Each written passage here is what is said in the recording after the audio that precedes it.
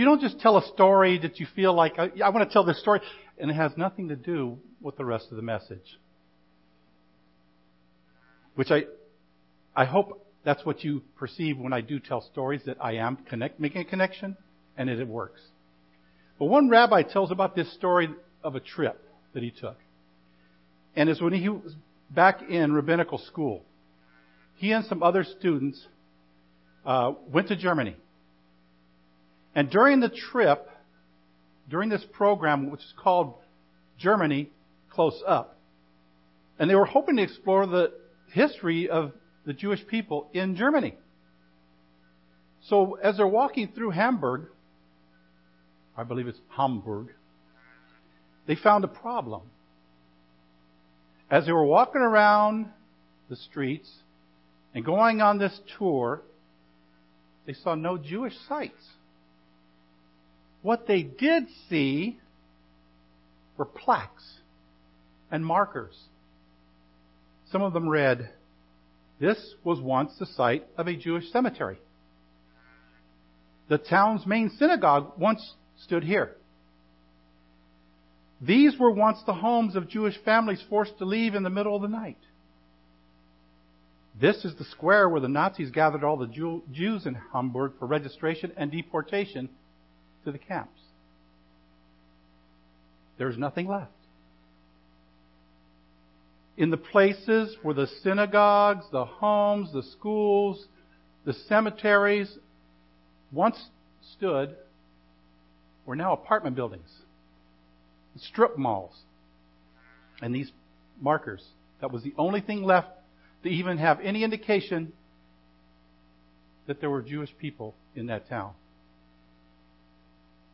Now, there are still Jewish survivors in Hamburg. And those that are left behind that had any kind of personal experience from that time period, that were in that community, which of course is growing fewer and fewer, just like survivors throughout the world, they continue to tell the stories. Some of the stories are conveyed by the tour guides that have no particular connection at all, except they were taught. These are the things you tell people. Now, some of the current residents there, the Jewish residents, they tell some of the same stories to remember their connection to a time gone by, but they weren't able to experience it for themselves. Now, why is it important to tell stories like these and others? What's the value in holding on to the memories that are from so many years ago that most people living today have no personal connection to? Can memories and stories still remain meaningful even when it hasn't actually happened to us? Is there a lesson we can gain meaning from, even if we weren't there? Or the people telling the story to us weren't there? Can something we never personally experienced become an important part of our own memories? Dr. Susan Engel was a psychologist, and she wrote a book called Context is Everything. I love the title already.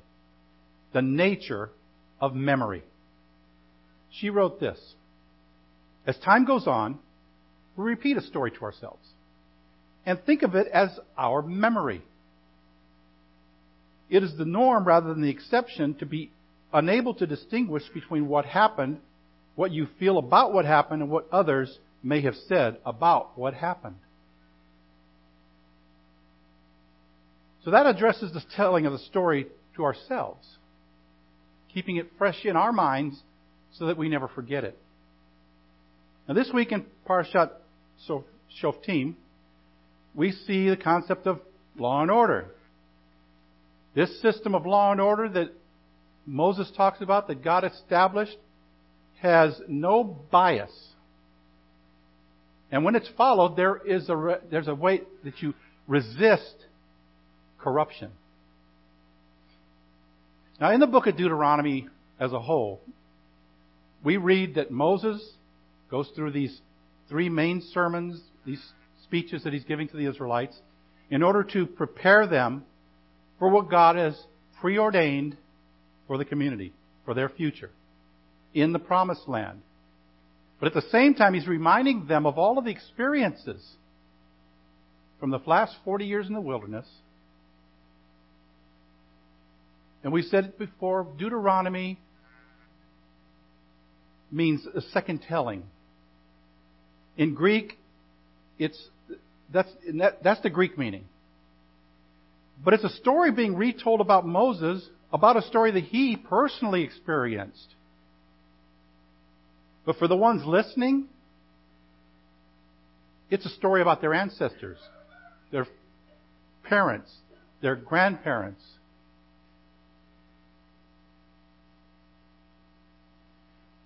This new generation of Israelites grew up in the wilderness only hearing these stories. The stories about the slavery in Egypt. The stories of a miraculous deliverance. But in the retelling of the story, Moses tries to tell them authentic recollections from his own experience about the Exodus.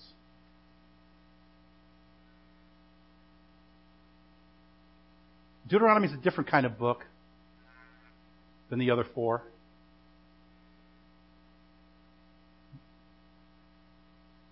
In those first 4 books, we follow along and we find ourselves right there in the midst of a story as it's taking place. As we read, or as we kind of become that proverbial fly on the wall. How would you? That's what we experience. How we experience what happens in Genesis, Exodus, Leviticus, and Numbers. We're those flies on the wall. We're hanging on to everything that's happening as it's happening, and we become part of the story in that way. Through the words that we read, we hear. We hear the conversations between God and Adam. We hear the conversation between Eve and the serpent. We're standing right there on Mount Moriah as Abraham raises his knife to sacrifice Isaac. And we see, as we read, Moses, in his very first interaction with God, standing there at the burning bush. And we see his hesitation to become the spokesperson for the Israelites and their leader. And we become witness to the process that God uses that ultimately brings him in front of Pharaoh, issuing the demand to let the Israelites go free. We find ourselves right there with the Israelites as they're leaving Egypt. And they launch out on this long journey, which they didn't think it was going to be that long. But as it turns out, it was 40 years long. But they were heading toward a goal. The goal being the Promised Land. Something that God promised to them. So here we are in the book of Deuteronomy. This story now has us on the banks of the Jordan. And Moses is speaking to all the Israelites. And the best we can tell from the words, they were all hanging on his every word. This is the same Moses that in his own words wasn't able to speak. Not only has he has an undivided attention of an entire nation, but he's also skillfully recounting in detail the story of the Exodus from Egypt to this new generation that was not there as they're preparing to enter the Promised Land. Susan Engel, Dr. Engel, also said that a storyteller can have a difficult thing to do. Our own experiences and stories can take different shapes over time. There are many things that affect how we tell a story or share a memory. Where we are in our lives Who are we sharing these memories with, and our own desire to remember or forget? So, we're approaching the High Holy Days. We're also drawing close to the anniversary of a horrific attack on our nation. Particularly the World Trade Center and the Pentagon were affected on September 11th, 2001. Do you remember where you were that morning? I do. You remember what you were doing or who was with you? I do. Can you recall what thoughts were going through your mind as you were sitting there watching the coverage on TV? I think for most of us, many similar emotions come to mind. Sense of fear, anger, some uncertainty possibly. As the days and the weeks and the months and now years have gone by, we, as individuals and as a community, even more so as a nation, have tried to understand what happened. Even today, some still wonder how to respond and how to move forward. Some people are still paralyzed by it, and they can't move forward. How do we explain 9/11 to our children and grandchildren? How do we become storytellers? How can we keep the memory with us without letting it fade away and become watered down by the passing of time or even forgotten entirely? But we look around and we listen to the news now, the way some people are acting individually and as groups, it would seem that they've forgotten what happened on 9/11. Because if they remember it and think about what happened and how that should have brought us closer together and more unified, it's becoming even more divided than ever. So every time the story is retold, just like many of the stories tend to do, it can change, even if just a little. Sometimes things get left out. Sometimes things get added in. Just a few days after those terrorist attacks, Rabbi Peter Rubenstein spoke these words to his congregation on Rosh Hashanah that year. He said this year, we are at the text of terror. We cannot close the book. We cannot stay the pen. There is no escaping the horror. It was just about this time, a week ago, that the story was unfolding in all its immensity, in all its sorrow and terror and horror and hurt and pain. Innocent people, thousands, murdered in the Pentagon, on airplanes, in the streets of our city, our buildings. They were ours. They were our neighbors and friends and family. They were ours. They were the ones who woke up and rode with us on elevators to work. They were ours. They were the ones who brushed by our shoulders on the streets. They may have even been the ones in whose eyes we glanced in that very morning or the day before. They were ours. They may not have been our fiancés or lovers or brothers or fathers or sons or mothers or cousins, but they are ours.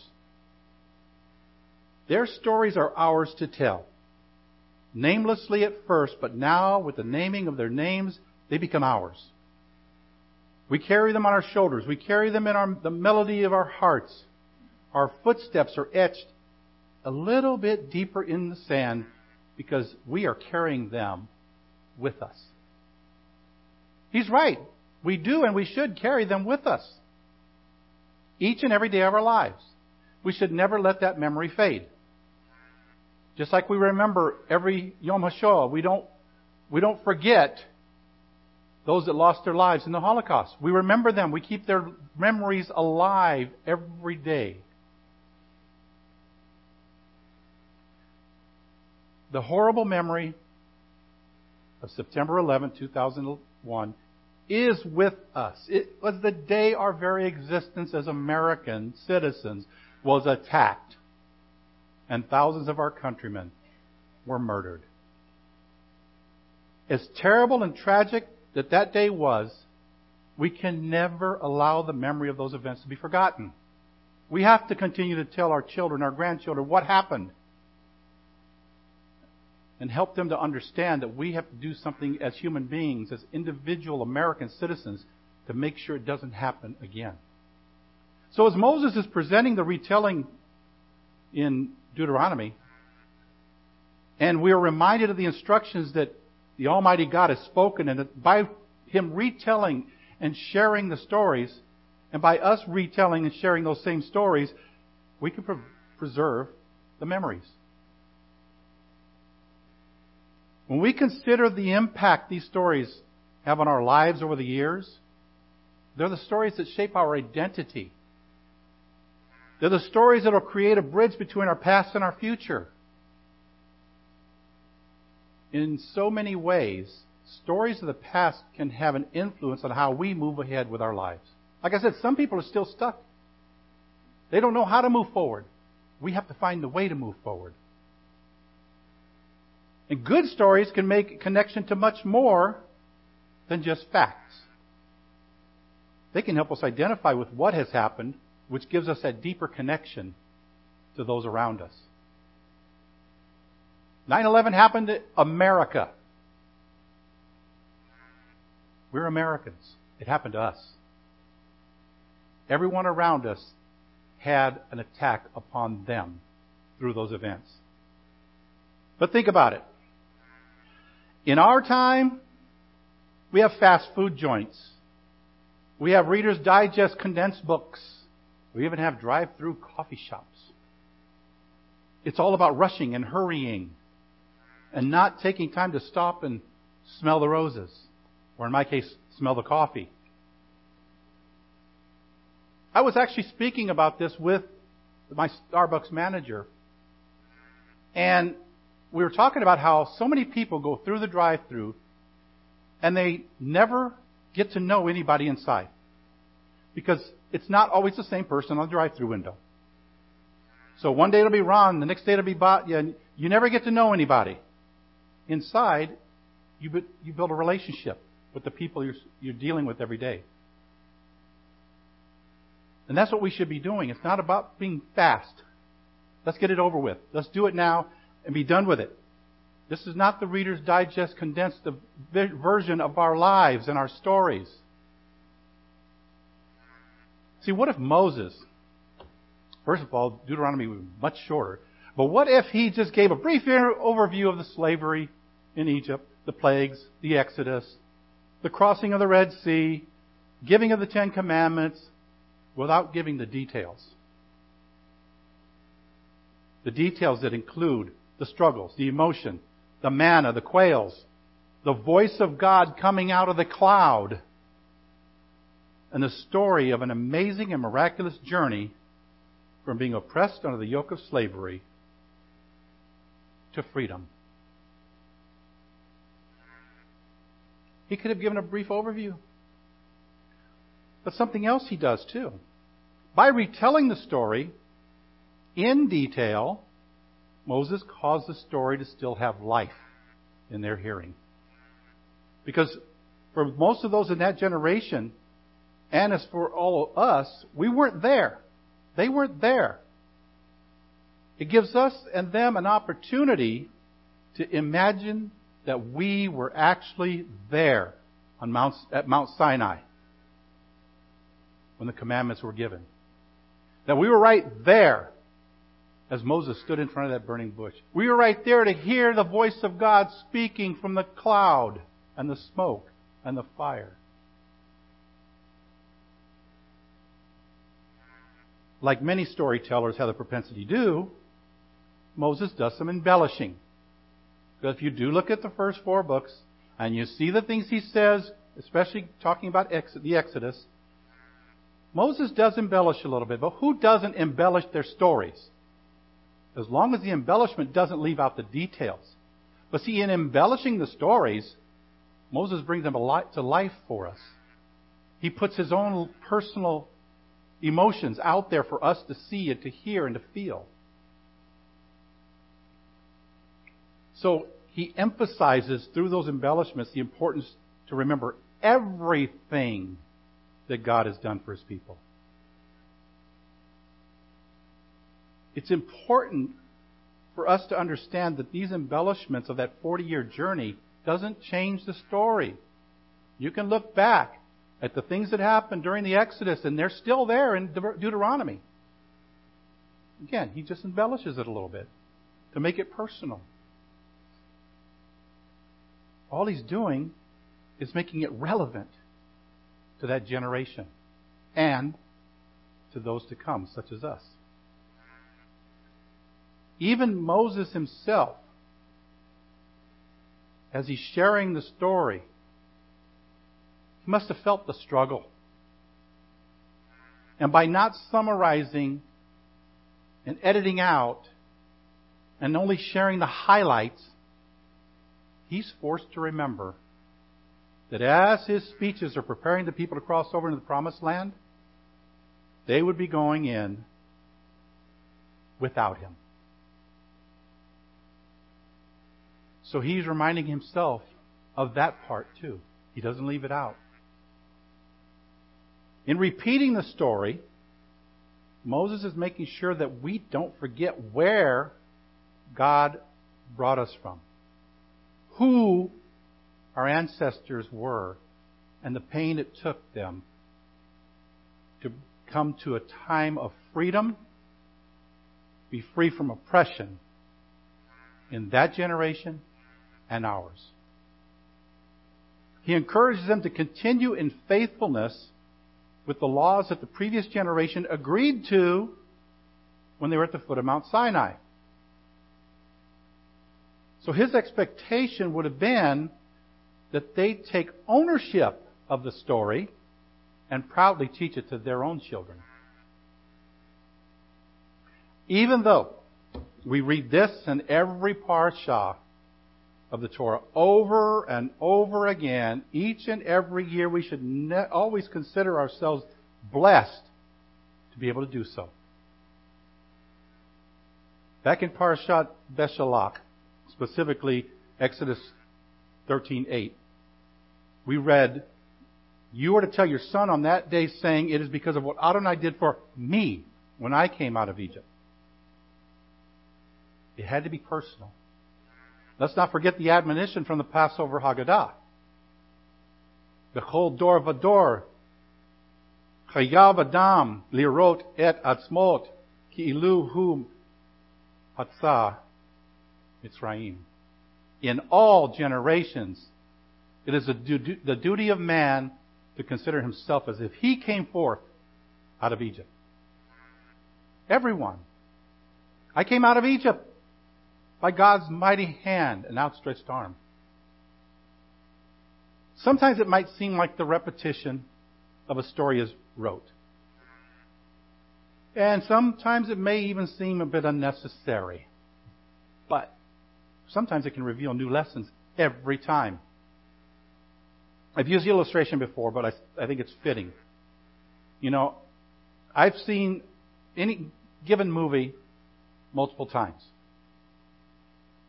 But then when I watch it another time, it seems like I'm seeing something I never saw before. Does that mean that magically they added more things to the movie? No, I just didn't see it. So the next time some more is revealed to me, something new comes out of it. Because it's not something new. It was there the whole time. So the repetition allows me to absorb more information.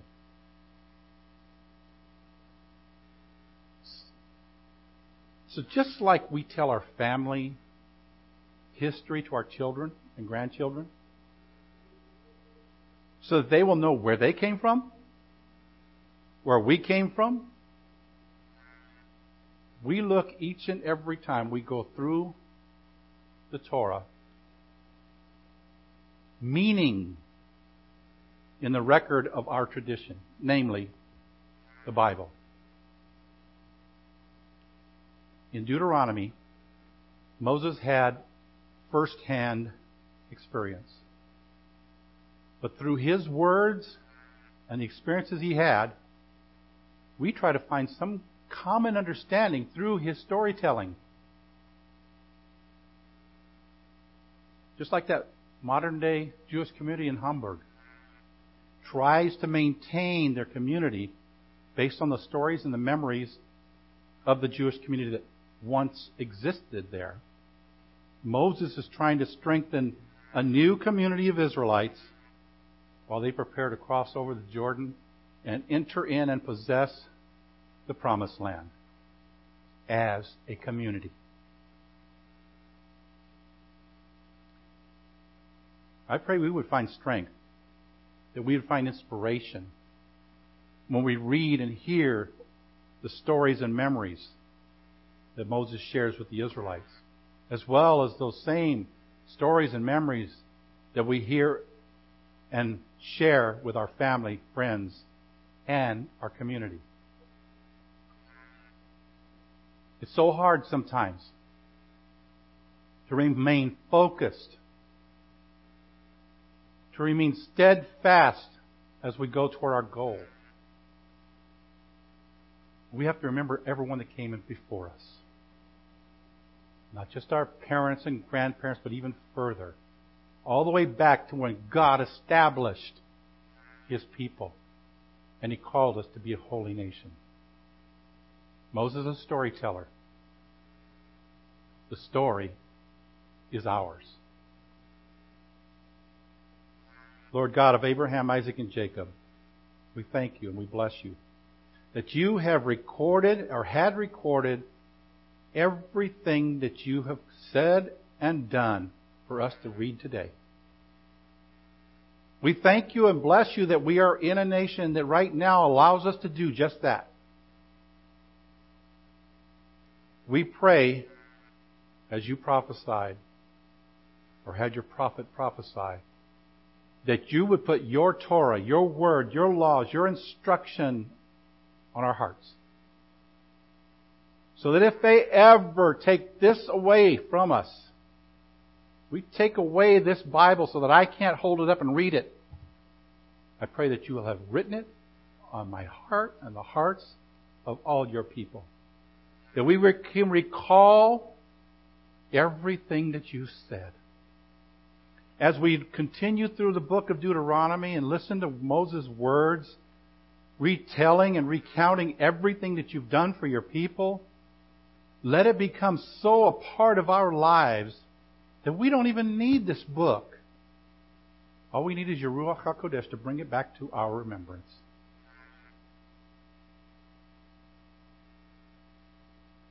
We do lift up Your people in Texas and pray for Your comfort, safety, and shalom to be upon them as this hurricane is crashing down on them.